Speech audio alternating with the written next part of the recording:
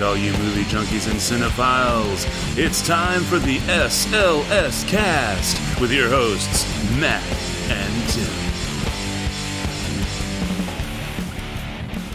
And welcome, one and all, to episode 358 of the SLS Cast. Yes, ladies and gentlemen, this is our good old buddy Raphael's episode of the SLS Cast, because it turns out that, much like our friend Raphael from the old We Are Not Here to Please You days out there in Finland, where we've always liked to jokingly say, we're big in Finland, it turns out that the country calling code for Finland is 358. And with that wonderful little bit of Raphael Finland International Calling Code, country code knowledge, I, of course, am Matt. And coming to us all the way from sunny California would be our resident Sony employee, Tim! For a second, I thought you were going to talk about Teenage Mutant Ninja Turtles. I didn't realize that the Teenage Mutant Ninja Turtles were originally from Finland. No, they're not, but one of them is named Raphael. Oh, okay, yeah. See, I forgot to make the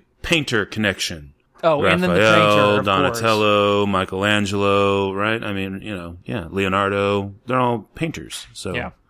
That's what's up. Have you been watching the Toys That Made Us show on Netflix? That docu-series? I have been waiting for that stupid documentary series to come back. I binge watched the first season, air quotes if you want, because they're only like 28 minutes long, and there was only 4 episodes. And I'm like, as soon as I was done, I'm like, come on, there's like tons of stuff you guys haven't done. Like you could switch to all sorts of different things. And I had listed they're like 45 Teenage Mutant minutes. Ninja Turtles. Are they 45 minutes? See, they were so good, they just flew right by. Didn't even realize that they were that long. But yeah, I was like, dude, you could do like My Little Pony for the girls, and you could do, in this one they did? Yeah, it's the 3rd season, and they did... 3rd season? It's only been 1. No, it's the 3rd season. There's Hang been on. two seasons before.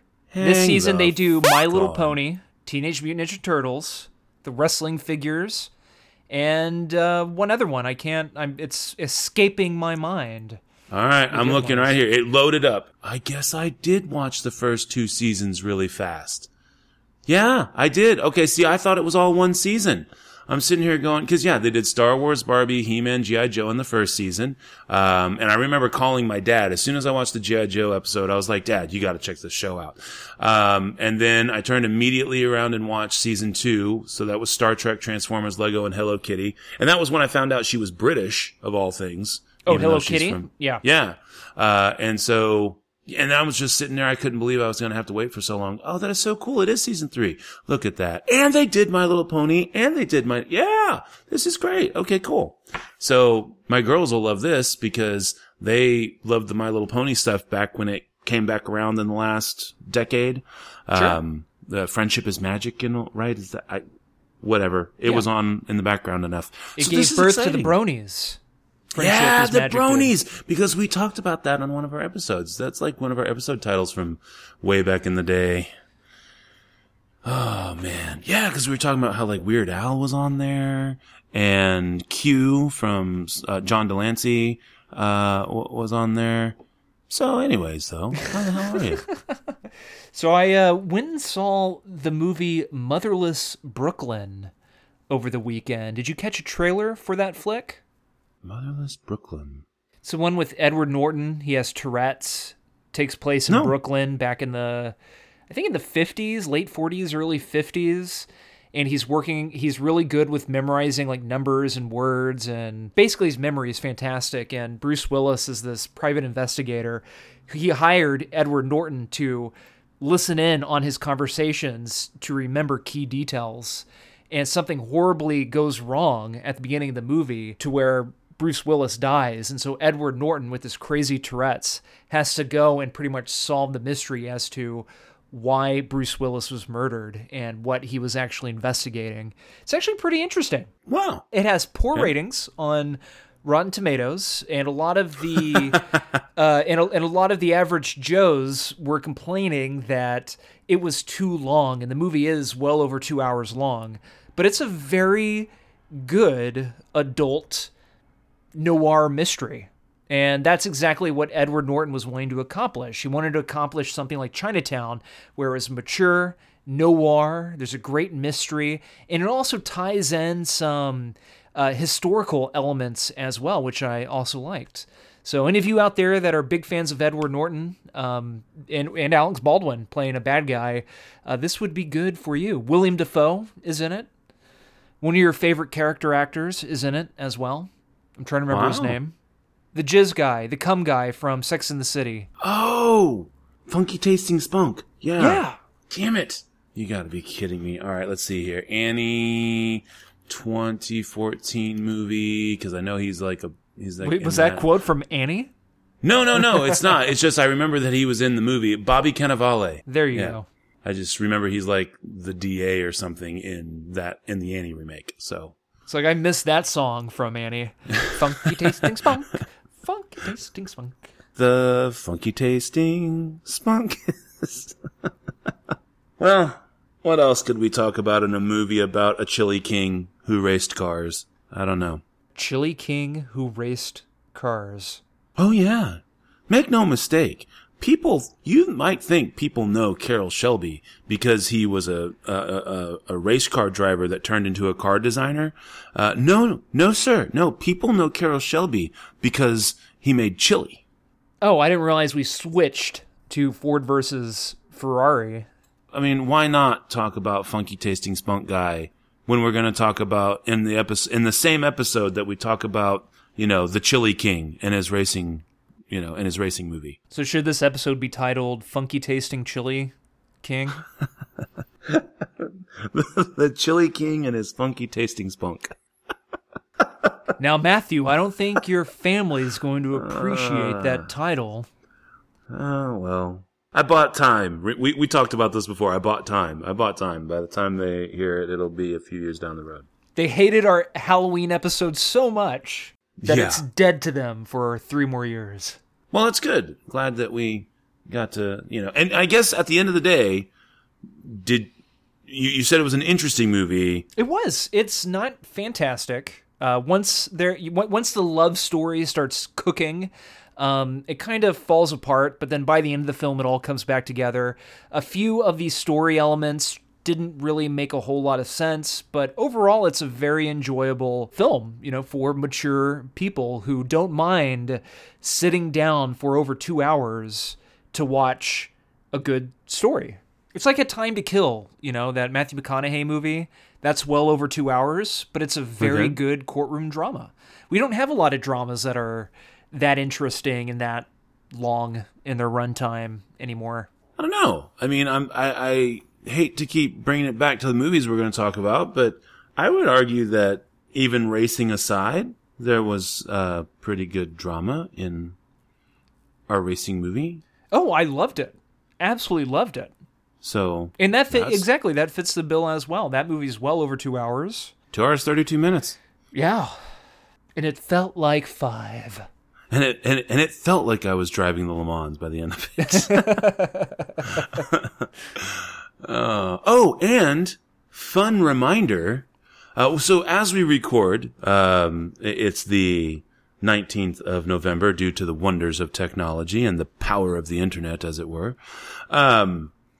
We get to remind you that by the time you hear this, you will truly be living in the future.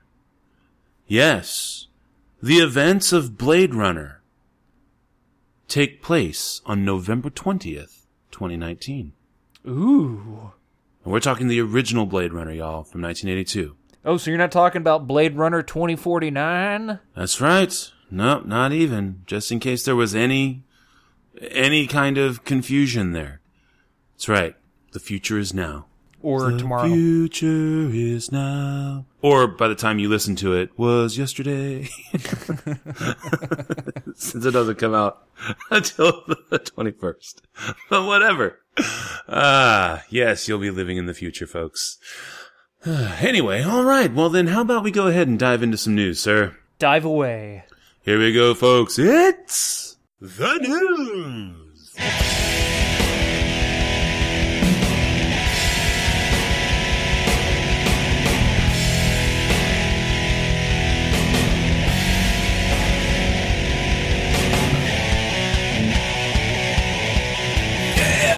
So yeah, first up and only up from me, I've got a wonderful little bit of movie history here for you. This article is dated yesterday, the 18th of November.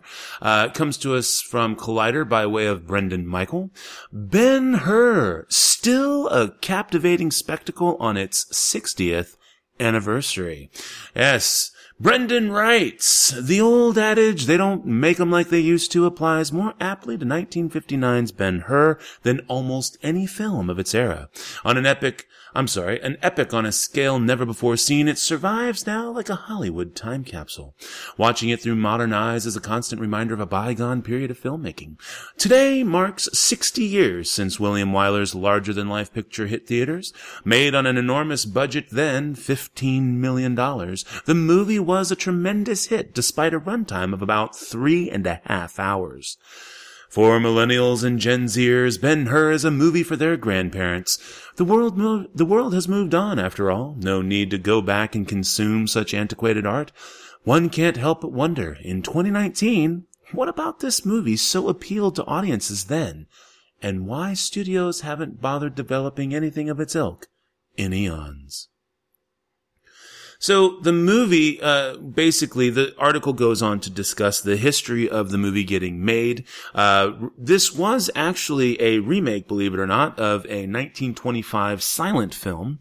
And the original director was supposed to be a silent film director by the name of Sidney A. Franklin, with Marlon Brando in the title role. And so due to some script changes and issues that all the timing fell through, and then Wyler ended up coming on board instead, and Charlton Heston was cast as the lead. And so you're actually getting to see one of the first movies that was shot on what they called the MGM Camera 65, which, according to the article, is an anamorphic lens producing a much wider aspect ratio than had been the norm until its introduction 2 years prior. It says here that Wyler and DP Robert Surtees took advantage of the extended scope as often as they could, capturing so much allure across the pastoral Italian countrysides and hills and sets dressed up as first-century Jerusalem, rendering the film a beautiful work of art. And then, of course, what's the most well-known work of art from this movie? The chariot race. And the chariot race, there's just so much weight to it. They go into the story of the film and why there's just so much behind what they're doing for this chariot race. And I don't want to spoil it for those who haven't seen the film, even though there's been, there was a kind of a chintzy remake a few years ago, 2016, I think. And there's been other stuff that they've done since then. This is kind of the version of the film that takes the cake, really. Because they didn't have a choice but to do it in a practical fashion back then. And so practical effects they did. You can really see Charlton Heston and some of the other actors who are doing this thing, and they're really doing it. The weight of the story that's driving Judah Ben-Hur, who is a wrongly accused Jew, and he's basically working his way back from the depths of despair and has his chance at revenge, and that's what is at stake here in this chariot scene. And even though the film carries on and in its own way is kind of a Jesus movie of the day, a biblical Jesus movie, the film does its work through the eyes of Ben-Hur, not through the story of Jesus. And I think that's probably one of the reasons why it endures so well. But there are a lot of different things to remember about the film, including the fact that you've got brownface in the film. Hugh Griffith is a Welsh actor who plays Sheik Idarim, and ends up getting Best Supporting Actor for it. There's even a debate to this day about whether the Judah Masala relationship is actually a homosexual one. Apparently, and this is from the article here, that in 1995, Gore Vidal, one of the eventual scriptwriters, made the claim suggesting that he, Wyler, and Boyd were in on it, the latter being directed to play his role as a spurned lover. Heston would deny all this, leading to a public spat between he and Vidal in 1996. And closing out this article here, it does say that controversies aside, Ben-Hur exists today as a memento, yet still a blueprint on how to tell an ambitious tale. It's a big budget adventure and a character piece. It's a biblically reverent film and it's aimed at a broad audience. And no, neither Ridley Scott's Exodus, Gods and Kings, nor Darren Aronofsky's Noah meet this criteria. Western culture shifted, technology evolved, entertainment transformed. They don't make them like they used to because they can't. Art reflects the time in which it was created, making the preservation of it so important. So long as it's still accessible, we don't need more movies like Ben-Hur. We already have them. And so, Tim, I just was wondering, I know you've seen this movie, of course, and I don't know how long it's been since you've seen the film. What do you think about Ben-Hur? It's a good movie. That if they were going to remake it, they should have done a better job. I agree. Did you see the remake? No. Yeah. It was a little tough to watch. It didn't look good. No. But no, I just think it's a really interesting thing that I like that Brendan Michael in the article really acknowledges the fact that it's just not a movie people today would even think of seeing. And I don't even think that today's younger, the up and coming film buffs and film historians would really think to look at a movie like this and analyze it for anything more than its technical scale. But there's just so much work being done in the script, and there's so much work being done in this story that I don't necessarily think it's fair that a lot of people today would dismiss it. I think that a movie like Ben-Hur makes the case that, and I don't want to turn this into, stop doing remakes or whatever, but I think that it does make the case that movies like these are worth watching on their own. I don't think that, I don't think that it's fair to say we shouldn't be remaking movies when this was going to be a remake of a silent film from 1925. So it's pretty evident that even at this time, by 1959, when the movie comes out, you're 34 years past, and look, they're doing remakes. Oh, wow. Well, Blade Runner it was a remake that made sense, to give it sound and a bigger budget. Sure, and it's a remake that makes sense in 2016 with it being able to show scale like none other with our CGI. In 3D! Yeah, 3D. And I just think that it's not to say that it's not to get on the stop doing reboots train and remakes train, but I would say that I think that it shows the value of the original piece. It shows why movies like this tend to get remade. Well, and the scale of the movie technically is amazing because for that chariot race, they had a build that it's not a cathedral. What's that area called where they race the track and the stands and those big... The Coliseum? Yeah, the Coliseum. I'm pretty sure I went there for my honeymoon. I can't remember. Wow! But yeah, I mean, the big statues, all the ornate decor, they had a build for that film. And then when you watch the remake, it's a CGI fest. It's a blue screen fest. It doesn't capture that practical spirit that oozes from the original film. That's my theory of why it just does not live up to the original film. And I don't even see them being able to make a film like Ben-Hur now with that vast scale. I think you're right. I don't know that you could... I just don't know that it could get done. And let me rephrase that. I just don't think there's anybody brave enough to back it. Sure. Yeah. So, anyways, yeah. Well, that's my news. Thank you for indulging me while we discussed it. Take it away, You're sir. welcome. Via Variety.com, Disney Plus warns users older movies have outdated cultural depictions. Written by Letitia Harris, and this was published on November 13th, and it says this: the newly launched Disney Plus has no shortage of content, ranging from original animated classics to live-action remakes and Star Wars offshoot The Mandalorian. With the deep library, Disney is offering a warning that some of the streaming platforms' older content has, quote, outdated cultural depictions, end quote.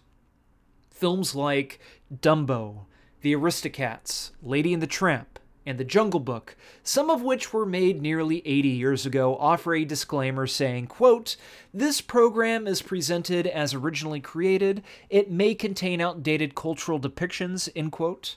Since its initial release in 1941, Dumbo has been criticized for including a version of vocal blackface, while The Aristocats and Peter Pan have been the subject of scrutiny for racist depictions of characters. Some Twitter users noted that Warner Brothers movies have included a similar message that says, quote, the cartoons you are about to see are products of their time. They may depict some of the ethnic and racial prejudices that were commonplace in American society. These depictions were wrong then and are wrong today. While these cartoons do not represent today's society, they are being presented as they were originally created, because to do otherwise would be the same as claiming these prejudices never existed, end quote. Disney's controversial 1946 film Song of the South, which inspired the ride Splash Mountain and features the song Zippity Doo Dah, is entirely absent from the platform, presumably due to criticism for its depiction of freed slaves.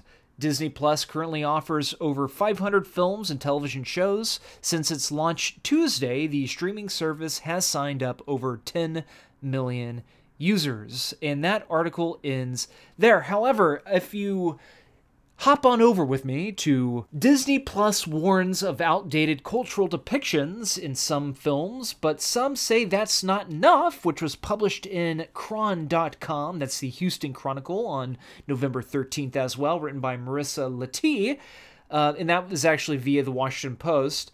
You will find that some people are criticizing the disclaimer, saying that it's not enough. For example, it says here, others have criticized Disney Plus for not being direct about what the content warnings are referring to, especially when compared with language used by the entertainment company Warner Brothers Entertainment before some of its Looney Tunes cartoons. Barron said he would like to see Disney use more explicit language to acknowledge that a film includes biased depictions of a certain racial group and urge viewers to talk about those representations. Disney could include discussion questions online to accompany the movies, Barron said. Some films that reportedly do not contain warning notices, like Aladdin, should have them added, Barron said, and the warnings should also apply to films with problematic representations of gender and sexuality. Yada, yada, yada, yada. The article goes on from there. Matt, what do you think about all this? What do you think about the disclaimer? Do you agree with this Barron guy that what the disclaimer includes simply is not enough? I know we've talked about this before. Do you think a simple disclaimer is enough? I think in this particular context, yes. Disney is a big enough company with a large enough history that even little kids know they've been around forever, right? And so I think with just by virtue of exposure to our society and our culture, I would even venture to say Western culture on the whole, forget just the United States, that it's already implied that maybe some of these movies might be old and might not be relevant, or worse, might be deemed offensive in some way. The fact that Disney merely acknowledges them for the 1% casual viewer that, for whatever reason, doesn't already know this and gives them a heads up, yeah, I think that's good enough. I mean, I think that's good enough. Could it theoretically lead to a kid watching it on the kid side, because I have Disney Plus. You can set things up so that there's a kid filter. So yeah, I suppose could a kid watch the original Dumbo on the kid filter and mom and dad didn't know about it? Yeah, I suppose. But even then, I gotta be honest with you, I still think it's enough. You know, do they need to do the Warner Brothers thing that we've talked about before? I don't know. But if they took a page out of that book and decided to extend it, then that's fine too. I'm just gonna say yes, that's enough. I think so too. If people are concerned about this, especially young people, they can talk to their parent, they can talk to their friends, they could talk to a family member, they can just Google it, you know, and learn about it online. I think we also talked about this. It would be interesting for Disney to maybe produce a companion documentary when they, you know, like talking about the history of their films and some of the mistakes that at the time was more acceptable culturally, you know, for white culture, I suppose.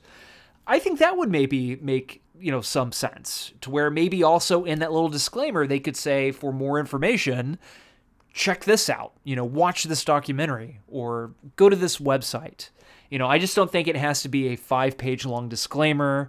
It doesn't have to be more than one title card. Simple and sweet so people actually read it and are able to understand it.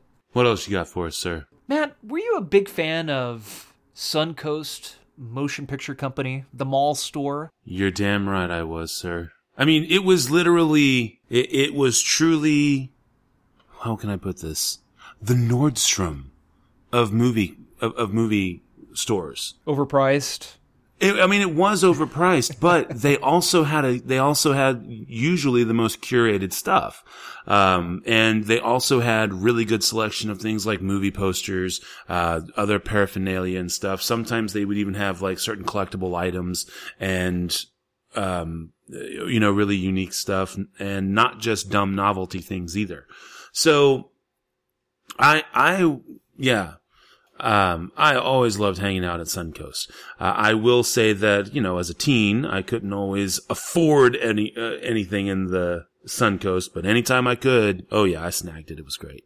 Second question for you. What do you think about the city of Beaumont? As in Texas? Yes. Oh, you know, I got family that's from there.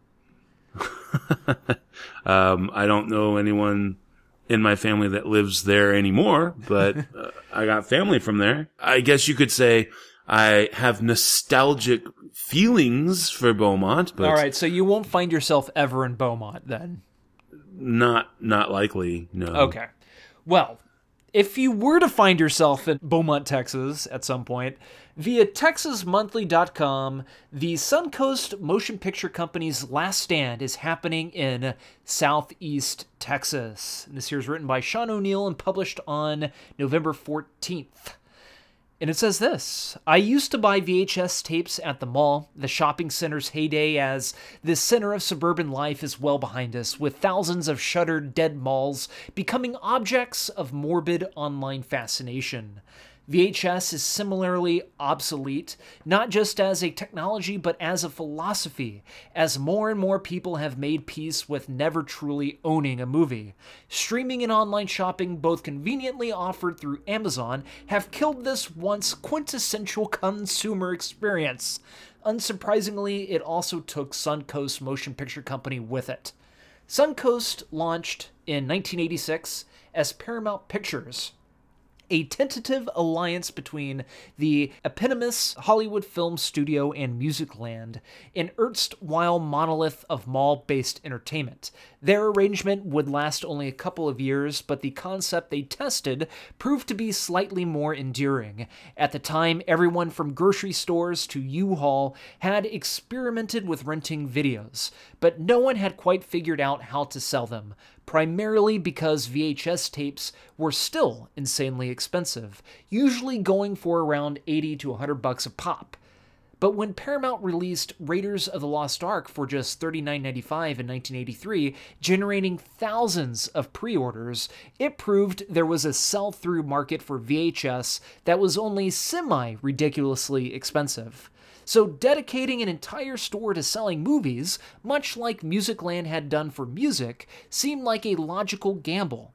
And though it officially broke away from Paramount in 1988, the newly reborn Suncoast Motion Picture Company continued to thrive throughout the 90s, eventually commanding some 400 locations in its prime.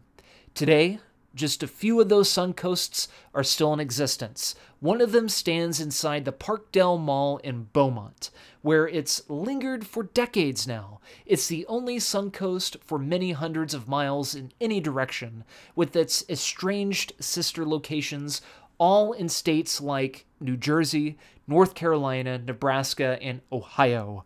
Somehow it survives, even as the franchise, the industry that supports it, and the entire concept of a mall that surrounds it continues to falter.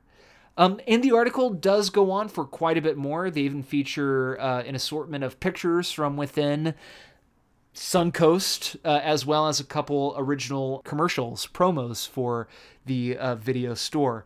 Nowadays, you can find, other than Blu-rays and DVDs, you can find like the Funko dolls, action figures, t-shirts, hats, a lot of anime stuff, it looks like. But I thought this was pretty interesting. I remember going to Suncoast in the Woodlands Mall. I thought there used to be one down in San Antonio, but I'll never forget the late 80s, early 90s retro feel to it, with the carpet all over the place and the pinkish red neon light glow that just filled the entire store. A lot of fun memories going in there as a kid. I never really was able to buy anything since everything was jacked up in price. Well, I mean, it was fun that you used to go there. I mean, would you go there mainly to look around, or would you actually buy products? It really would just depend. If I had the money that I could get something, then I would. But generally, it was just browsing, window shopping, because like you said, I mean, a lot of the stuff was, I mean, geez, the average cost of a movie, even in the mid 90s was like, it was like $30, sometimes $40. And, you know, that's a lot to ask a teenager to cough up for just the one movie, in the mall, especially when you go down to Blockbuster and rent one for the weekend for $3. So, sure. Yeah, but I mean, like I said, though, sometimes though, I didn't go for the movies. I went for the posters, for the paraphernalia, for, some of the cool props and stuff that you would see. And even just, and even on occasion, you would kind of get to know a couple of the people and just go talk movies. I mean, whereas you could go down to your Blockbuster, your Hollywood Video, or your mom and pop video store and maybe have some fun talking with, you know, the latest, Blockbuster movie, if you will. You would go and talk cinema. You would talk film at Suncoast. And, you know, you kind of felt like you were a little better than everyone else by going to Suncoast. So, yeah, it was cool. Maybe I will go down to Beaumont and go check out the last Suncoast. Do it. Interview them. That'd be kind of fun. Yeah, it's nice to be near the last of something. I mean, right? You got to go to freaking Bend, Oregon to get to the last Blockbuster. So, yeah, why not? Now I'm close. That's happy. Well, if you want to read more about the last Suncoast store in Texas, and one of the last in the nation there in Beaumont, check out the Texas Monthly article, "The Suncoast Motion Picture Company's Last Stand is Happening in Southeast Texas." Then I guess without further ado, oh, yeah, what are we doing next week? I guess let me check and see. Oh yeah, more news next week. So that's good. And, yeah, so I guess we should talk some movies. What do you say? Let's talk it up. Here we go, folks. It's the movie we love.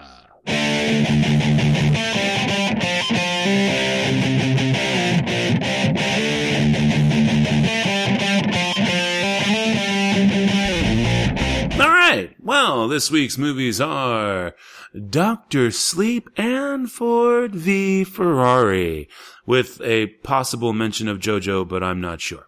Yes. Where do you want to start, sir? Dr. Sleep or Ford v. Ferrari? Well, you said you saw Joker, right? I did. I saw Joker. I finally got around to seeing Joker. Well, I mean, I saw Jojo Rabbit like a month ago during its limited release out here in LA. I loved it. It's Taika Waititi, the guy behind Thor Ragnarok, What We Do in the Shadows, The Hunt for the Wilder People. There's a great mix of drama, comedy, and there's a lot of heart behind the film. It's basically about this kid who is one of Hitler's young elite, and his imaginary friend is a flamboyant Adolf Hitler, played by Taika Waititi. As the movie goes, he discovers a Jew that his mom has been hiding up in the attic of the family home, and the Jew is about young Jojo's age. So it's a wonderful film. If you have a chance to go check it out, please do. It's something you've never seen before, and I'd be curious to know what you all think of Jojo Rabbit. Well, excellent. So where would you like to turn now, sir? Oh, but what did you think about Joker? Oh, Joker was a really interesting movie. I miraculously managed to avoid every damn spoiler for this movie because it took me like 3 weeks to get around to finally seeing it. It is a... 3 weeks? Has it been out for 3 weeks? At least. Oh, wow. Okay. Well, I guess let's find out. Joker. I mean, it doesn't matter, really. Well, it does now, because now you got me doubting myself. Yeah, October 4th. Okay. So, month and a half? Which is pretty impressive to not come across any spoilers. Yeah, so way more than 3 weeks. Yeah,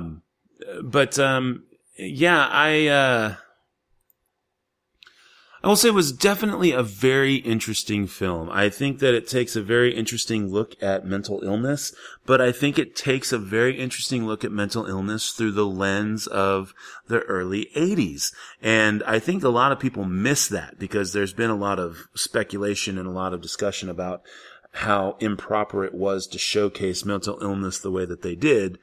And I don't think that they are taking into account when this movie is supposed to be taking place. Just the what is being dealt with. So it was really interesting to see. I also kind of liked that they sort of twisted the, old formula on the Batman origin by giving you a reason to not necessarily like the Wayne family quite as much. And just kind of watch how one person can change the world for good or ill without really even meaning to is pretty cool. So there's a lot of really cool themes. But I also kind of felt like the movie missed the mark on a few areas. Enough to say that the movie's not worth seeing? No, absolutely not. But enough to say I don't necessarily think it's the masterpiece that everyone is hailing it as. Agreed. So, hey, but I will say these boutique thrillers and stuff, please, please, please keep making more of them. Please keep making more of them. Clearly, if the Joker has managed to pass $1 billion worldwide, you gotta make more movies. But don't just make random comic book movies. No. I think the name recognition and I think the Joker, and then I think it just turned into a juggernaut that just kind of built on its own momentum. But the fact that the movie was only like a $20 million budget or something like that, please, you've just proven yet again that you can make a really good R-rated low to mid-range budget film and it will do well. Make more. So that's kind of where I land on that. Anywho. Ford v. Ferrari? Ford v. Ferrari. How long have we known each other, Ken? I ever break a promise to you, I will put you in the driver's seat at Le Mans. You just shut your mouth and let me do my thing. And that's it, folks. Ferrari wins the 24 Hours of Le Mans for the 5th consecutive year. Mr. Ford, Ferrari has a message for you, sir. What did he say? He said Ford makes ugly little cars in ugly factories. And, he called you fat, sir. We're gonna bury Ferrari at Le Mans. So the great Carroll Shelby is gonna build a car to beat Ferrari with a Ford. Correct. And how long did you tell them you needed? 200 or 300 years? 90 days. Ford hates guys like us because we're different. We heard he's difficult. Ken? No, Ken's a puppy dog. It's awful. If there's a problem, the computer will find it. Get some Scotch tape and a ball of wool. What are they doing? Making your car faster. Ken Miles is not a Ford man. We're on the verge of something. And now you tell me that I can't have the best man in the world behind the wheel? Give me one reason why I don't fire everyone starting with you. Well, sir, we're lighter, we're faster. When that don't work, we're nastier. Go ahead, Carroll. Go to war. You got a plan? It's high risk. I thought the whole point was to win the damned race. So, Ford v Ferrari, which might have been titled Le Mans 66, where if you're getting this, out in Finland, perchance. It's 2019 American sports drama. It's directed by James Mangold, and it stars Matt Damon and Christian Bale.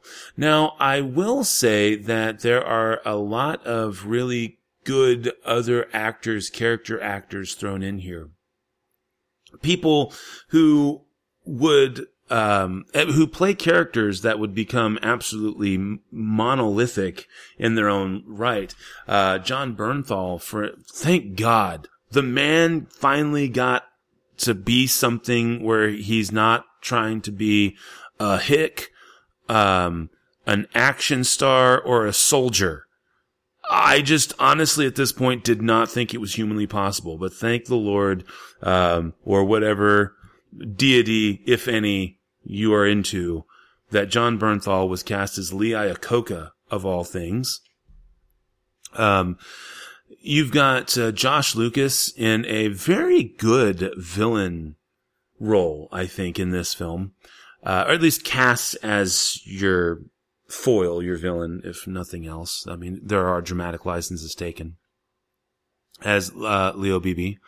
And I think Tracy Letts, who plays Henry Ford II, I don't even know how they seriously got away. The Deuce, as he's known in the... Who the hell thought that was a good idea?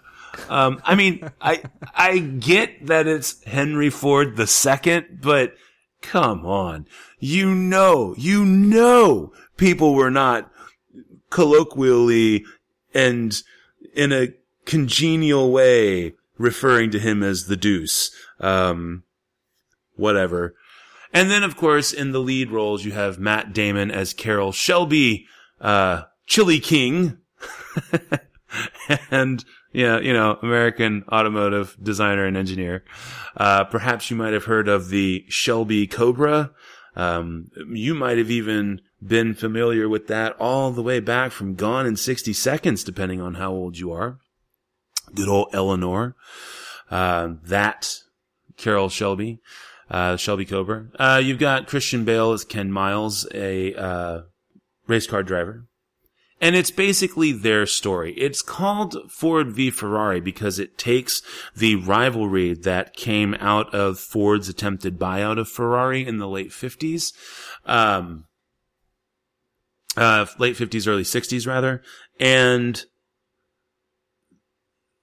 that failed buyout led to Ford wanting to take Ferrari down.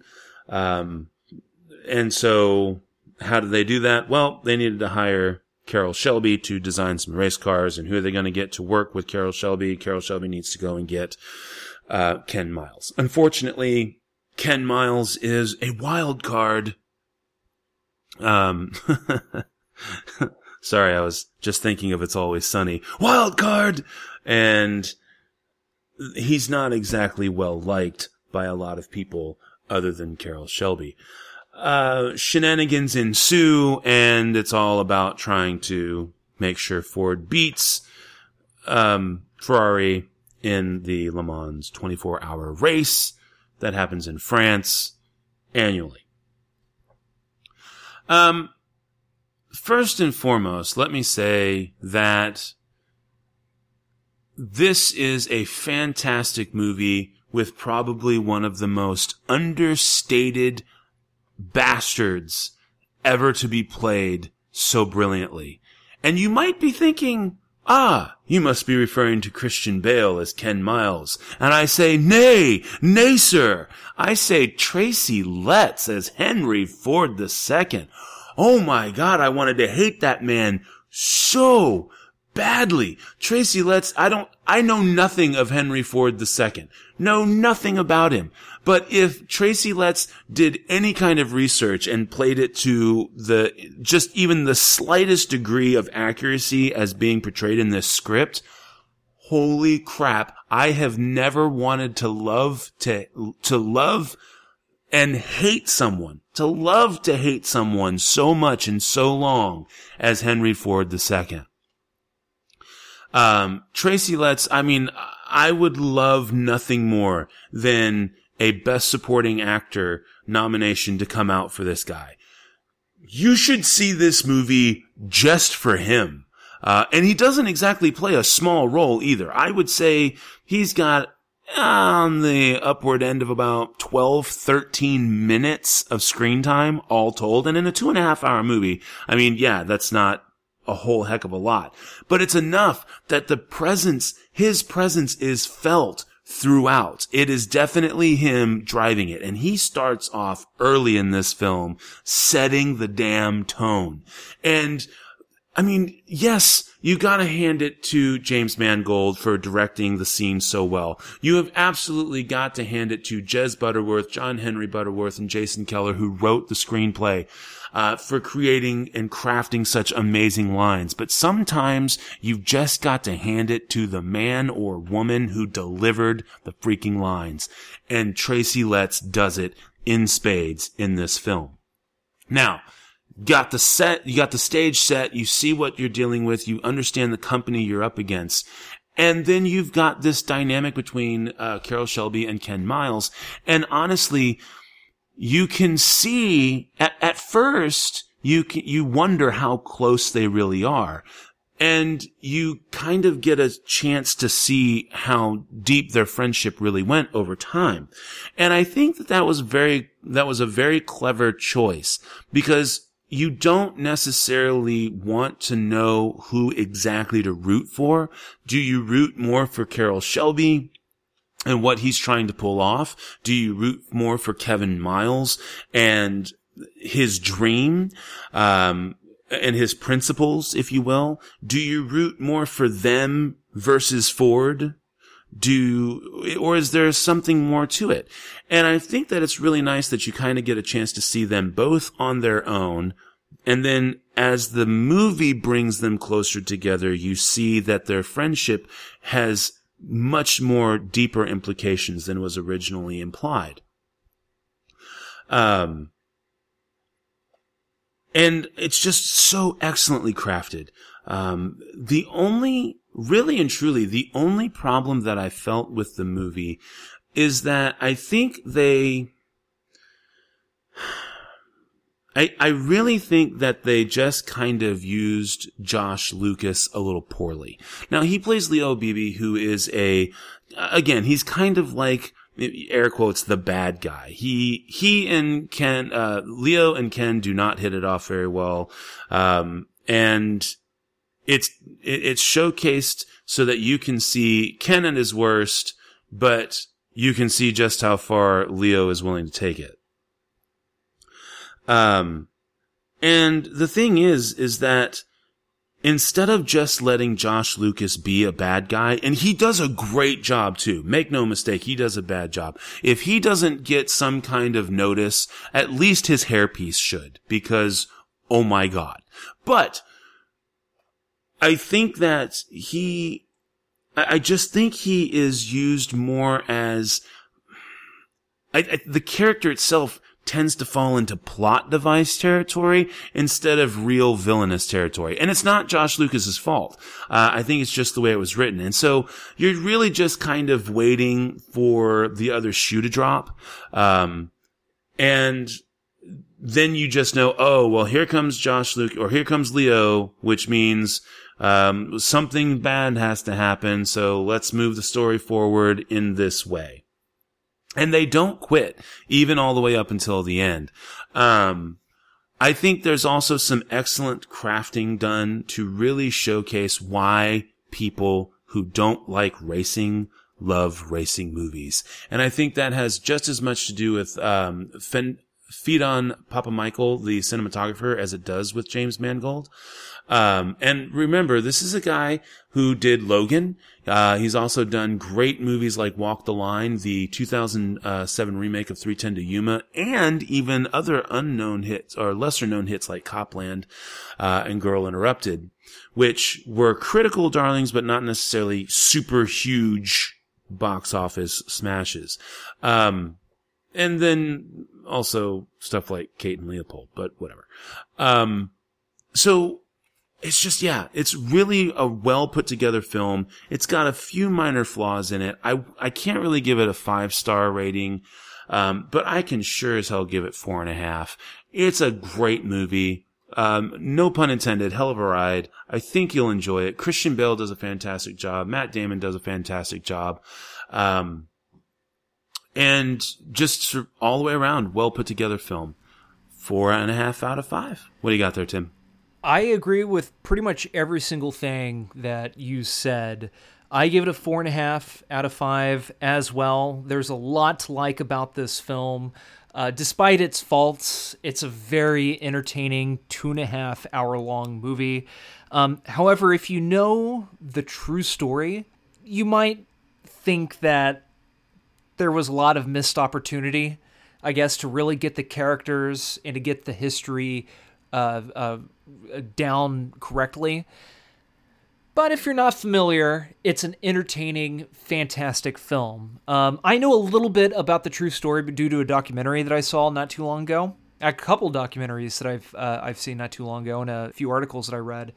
There's just more to Ken Miles and the friendship between him and Shelby, as well as more events leading up to 24 Hours at Le Mans. And if some of that other information was included, I think the film would have been richer, might even had a little bit more of an impact. However, I cared about these characters. I cared about these friendship. Everybody was fantastic, not a loose screw in the bunch. I do find, however, that with movies like this, they always have to incorporate some kind of corporate bad guy. That felt a little shoo-in. To me, it really didn't make a whole lot of sense for Henry Ford to keep a guy like that on, since Henry Ford in this movie came across as the type of guy that would see this work out firsthand, you know? So him allowing what's-his-name to continue to screw things up or to attempt to screw things up didn't make a whole lot of sense to me, because it seemed like Carroll Shelby had a little bit more of an upper hand when it came to his relationship with Henry Ford the Deuce. So that was really the only thing that bothered me within the terms of the film itself. But again, I give it a 4.5 out of 5. I easily could have watched it for another 30 minutes. Oh, yeah. I mean, I was enjoying the heck out of that movie, and I knew going in it was a 2.5 hour movie. I honestly did not even realize how much time had passed. I was like, wow, is it over? So, yeah, definitely great. All right. Well, then last but not least, we've got Dr. Sleep. When I was a kid, there was a place. A dark place.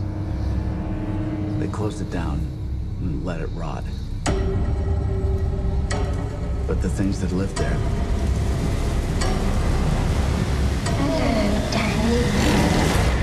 They come back. Not many ride the bus this far north. You're running away from something? I'm running away from myself, I guess.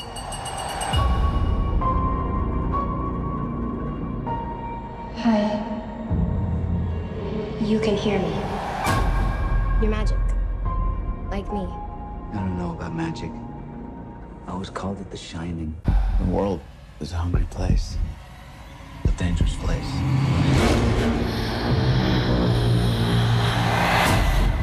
These people, they hurt people like us.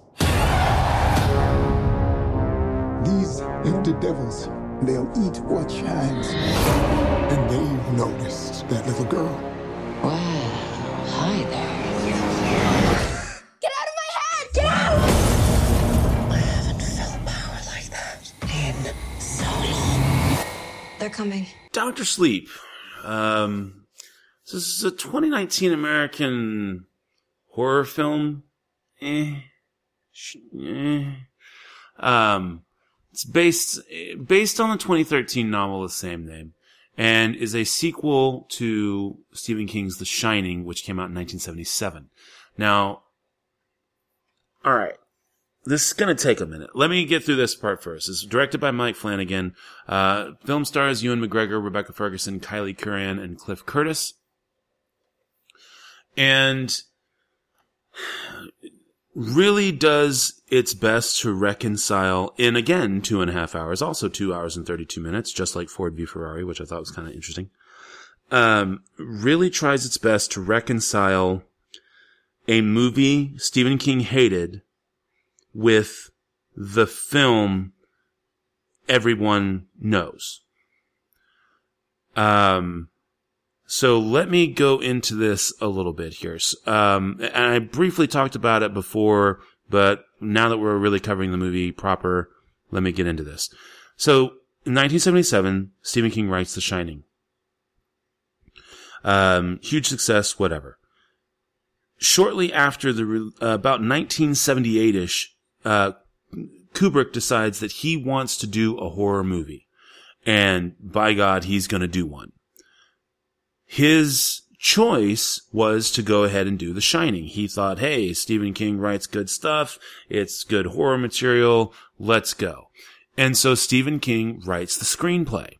Kubrick says, and basically tosses the screenplay out, has his own script doctors come in, completely reworks the screenplay, and then he makes The Shining that the world kind of ends up falling in love with over time, becoming considered one of the greatest cinematic horror masterpieces ever. King was understandably pissed. So, he finally gets the rights back. He makes sure that the rights reverts back to him. And then in the late 90s, 97-ish, he gets Steven Weber and they redo The Shining, with Steven Weber starring, and they turned it into a miniseries on TV. And this is absolutely faithful to the book. Fast forward to 2013, and Dr. Sleep is released, and it is a direct sequel to the book, The Shining. The book, like I was talking about before, it's not a bad book. I honestly wouldn't really qualify it, though, necessarily as a horror novel. I think that it is a continuation of the eternal struggle that is alcoholism, and how the sins of the father kind of a thing can carry on. The plot of the actual just story itself is really kind of simple. There's not you don't ever really feel like there's any high stakes in the book. Despite the powers, despite the true knot, despite everything else, and Jack's kind of growing as a human being, and now you're kind of seeing him as an adult work things out.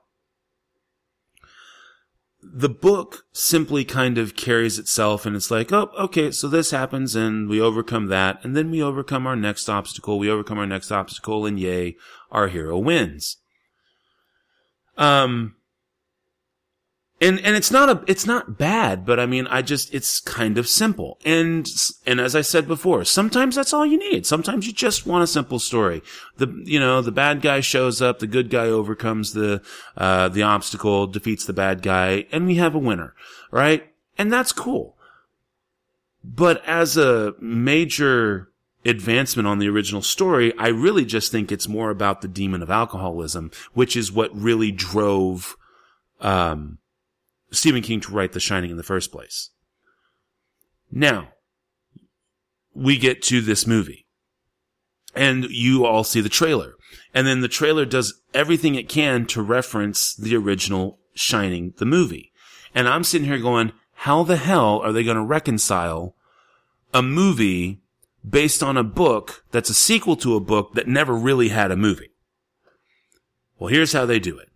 They take the first 2/3 of the book of Dr. Sleep, and they make arguably one of the best movies I've ever seen based on a book. Like, I honestly, by the 2/3 point of this movie, I thought I was finally going to have another movie to add to the list of movies that were better than the book. And we did a 3 Squared on that a while back, but I was like, wow, I'm actually going to have that. And then the 2/3 mark happens, and then they just go, okay, throw out the rest of Dr. Sleep, and now we'll settle the story that happened in the movie you saw from 1980's The Shining. And that is how they reconcile this movie. And when they do it, they start by raising the stakes from the book. And I'm like, okay, I'm not sure I agree with the decisions being made here, but I will absolutely say that the stakes have been raised. And for that, I am supremely like, wow, this is good. But then from that point on, they've raised the stakes. But when the final battle occurs, they don't really, they don't finalize what those stakes meant. They raise the stakes, but then there's no payoff. And more importantly, there's no real payout. And you just kind of feel like the movie, truly, the way they wrote, they realized they had boxed themselves into a corner and just didn't really have any other way to go with it. And so the end of the movie is nothing like the end of the book. And it's not necessarily a bad ending, but it's an ending that simply feels forced. It simply feels like they just didn't have any other way to go. And so I can't really give it anything better than a 4, and I'm really pushing it out of 4.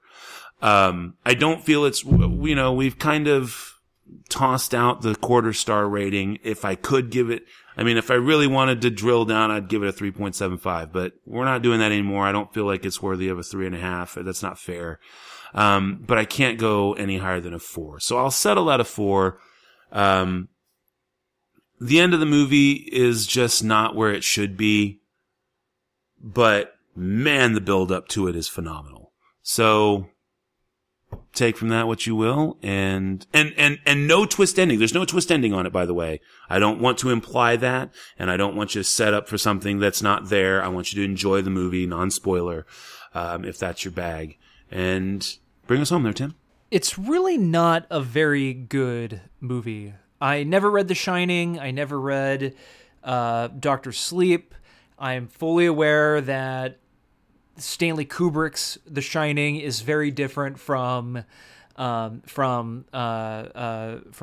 Stephen King's original book. What I liked about Dr. Sleep, whenever they had to show you flashbacks of original characters from The Shining, they used all new actors. Jack Torrance, played by a different actor, that tried to do his best. Jack Nicholson. The lady who they got to play Wendy Torrance, they tried to, she overacted her little heart out trying to be like, oh shoot, what's her name? Who played Wendy Torrance, the mother in Shelley Duvall. Yeah, who tried to play Shelley Duvall. Oh, Danny! Oh, you see her doing that, and it's a little bit ridiculous. What would have been nice is if they followed the events of The Shining, but just, you already have different actors. Just portray the actors differently. Portray the characters differently is what I mean. I think that would have been better for me. However, if I went to see this movie again, I probably would not be as bothered by it, because I would have been very happy that they didn't do any of that CGI de-aging or facial reconstruction crapola that we've been seeing a lot of. Because they easily could have done a digital scan or reference of Jack Nicholson and young Shelley Duvall to create, these flashback moments. I did feel that the film was too fantastical. It plays so much more like a magical fairy tale than a horror story. I thought Rebecca Ferguson's character, the hippie hat lady, was a little too much. That whole hippie vibe was overplayed, and it felt like they were reaching for theming. Theming. We need theming. We need these characters to come off a different way. Oh, have her act like a hippie cult leader. It just got a little old. Her little catchphrase is "Hey now," or "Hi now," or there you are. I forgot what it was, but every time she said it, got a little bit more predictable and ridiculous. I also felt like the trailer gave away too much with trying to sell the film as being a direct sequel to Kubrick's The Shining. So everything that happens in the Overlook Hotel, it just spoils. The overall effect is spoiled, because that's where really the heart of the movie takes place, within the Overlook Hotel. I felt there was no reason for them to go in the Overlook Hotel, and as what I'm hearing from your review, Matt, even in the book, there was really no point for him to go back to the Overlook Hotel.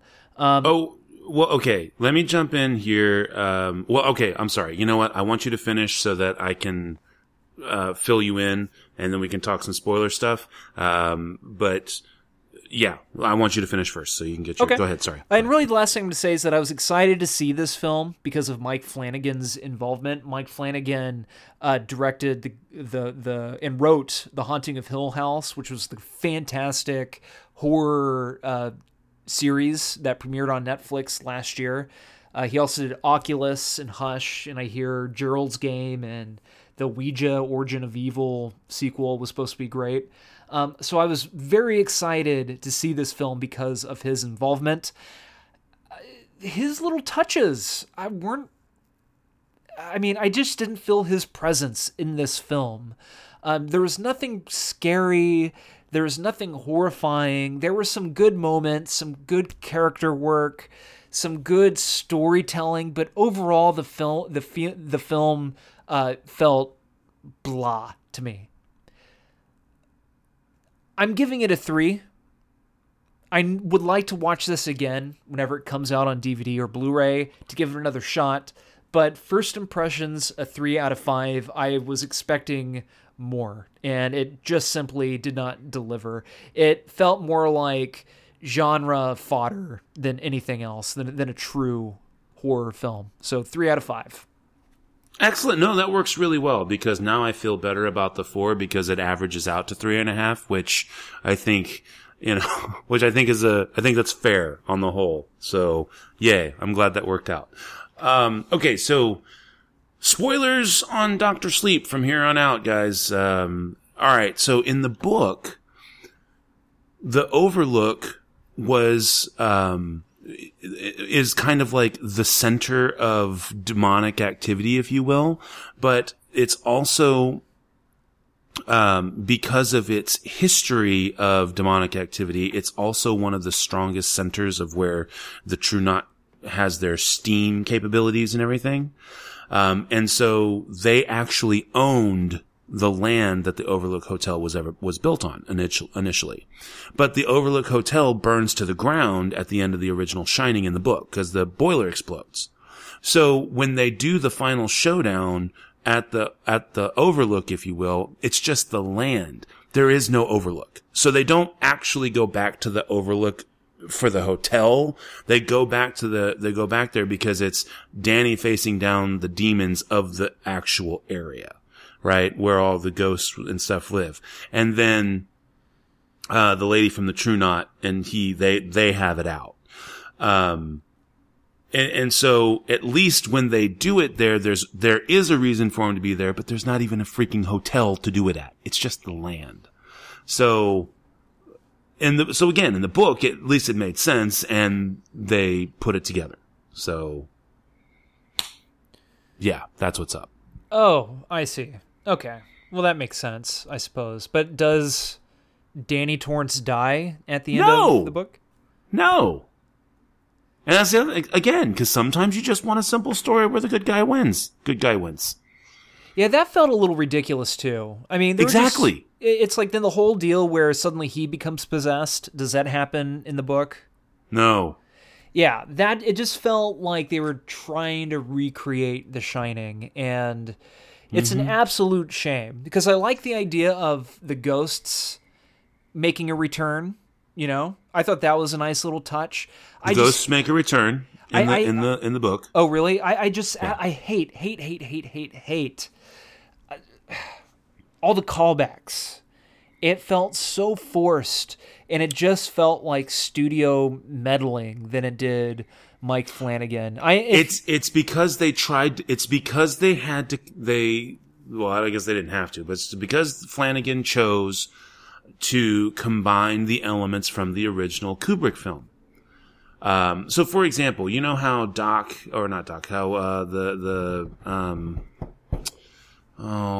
cook, shit, the chef? What's his name? Dick Halloran? Yeah. Scatman Carruthers? Yes. From the original film? So he survives the first, in the book. He survives. Right. All right. So the stuff that happens at the beginning of the movie, Dr. Sleep, is again adapted. And again, that's why I was like, oh, they chose to make some really cool decisions. He's alive. So they actually talk. It's not him appearing from the great beyond. Right. And so it was just kind of, yeah, so it's because they chose to do it. But I will say this, I did, for what it was worth in terms of actually, you know, like I said, that whole Sins of the Father thing, I actually liked the initial bartending scene where Jack is serving Dan. Oh, I did too. I thought that was a nice little touch. Yeah. Where he just became more aggressive, and at the end of that moment when Jack ends up just taking the shot because his son wouldn't, or the spirit of Jack. I mean, in the book, does he appear? No. Oh, really? No. Okay. Yeah, so that's what I'm saying. And of course, it's at that point, basically, the point where Billy is killed, you know, where the girl says, kill yourself. Yeah. It's at that point, that literal moment, that the movie completely breaks from the book. Because that line happens in the book, but Dan is able to save Billy. Interesting. Yeah. So, yeah, crazy. But people love the movie. It's not doing well at all at the box office, but people love the movie. Yep. Oh, it already fell off. Yeah, it already fell off the top 5 radar. It's had like a 60% drop weekend over weekend. That's a shame, considering the studio already had plans for another one. Oh, Jesus Christ. Whatever. So anyways, yeah. But, cool. Well, then I guess without further ado, time for the spiel, is it not, sir? Spiel on. Oh, wait, no. No, it's not. Shit. Next week, the movies are going to be A Beautiful Day in the Neighborhood and Parasite. Shit. Holy shit. And now, I believe it's time for the spiel, sir. Spiel on. one. You set him up and I'll knock him back, Lloyd. One by one. White man's burden, Lloyd, my man. White man's burden.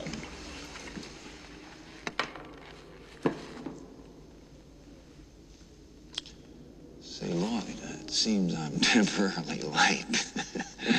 How's my credit in this joint, anyway? Your credit's fine, Mr. Torrance. That's swell. I like you, Lloyd. I always liked you. You were always the best of them. Best goddamn bartender from Timbuktu to Portland, Maine. Or Portland, Oregon, for that matter. Thank you for saying so.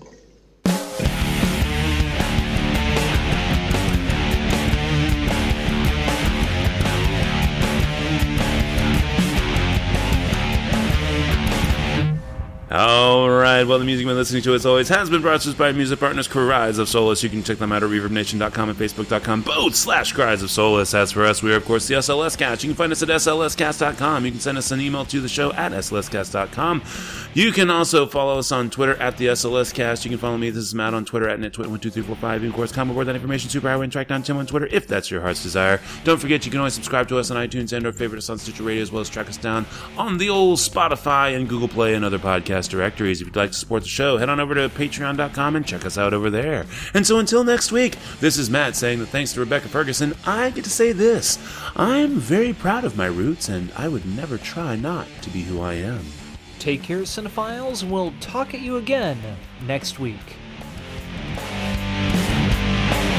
Madam, perhaps we should be going. Ah, farewell, monsieur. Thank you so much. So nice to see you. And I hope very much we will see you again very soon. Au revoir, monsieur.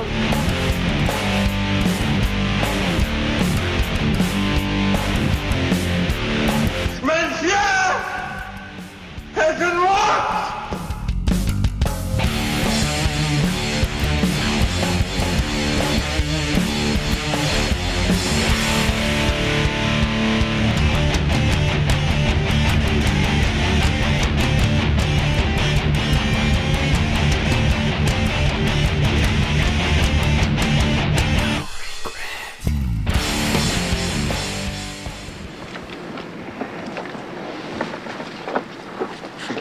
It's Chinatown. Thanks again for listening to the SLS Cast with your hosts, Matt and Tim. You can find us over at slscast.com. You can also follow us on Twitter at the SLS Cast. You can send us an email to the show at slscast.com. And of course, you can always subscribe to us on iTunes and or favorite us on Stitcher Radio. Thanks again for listening.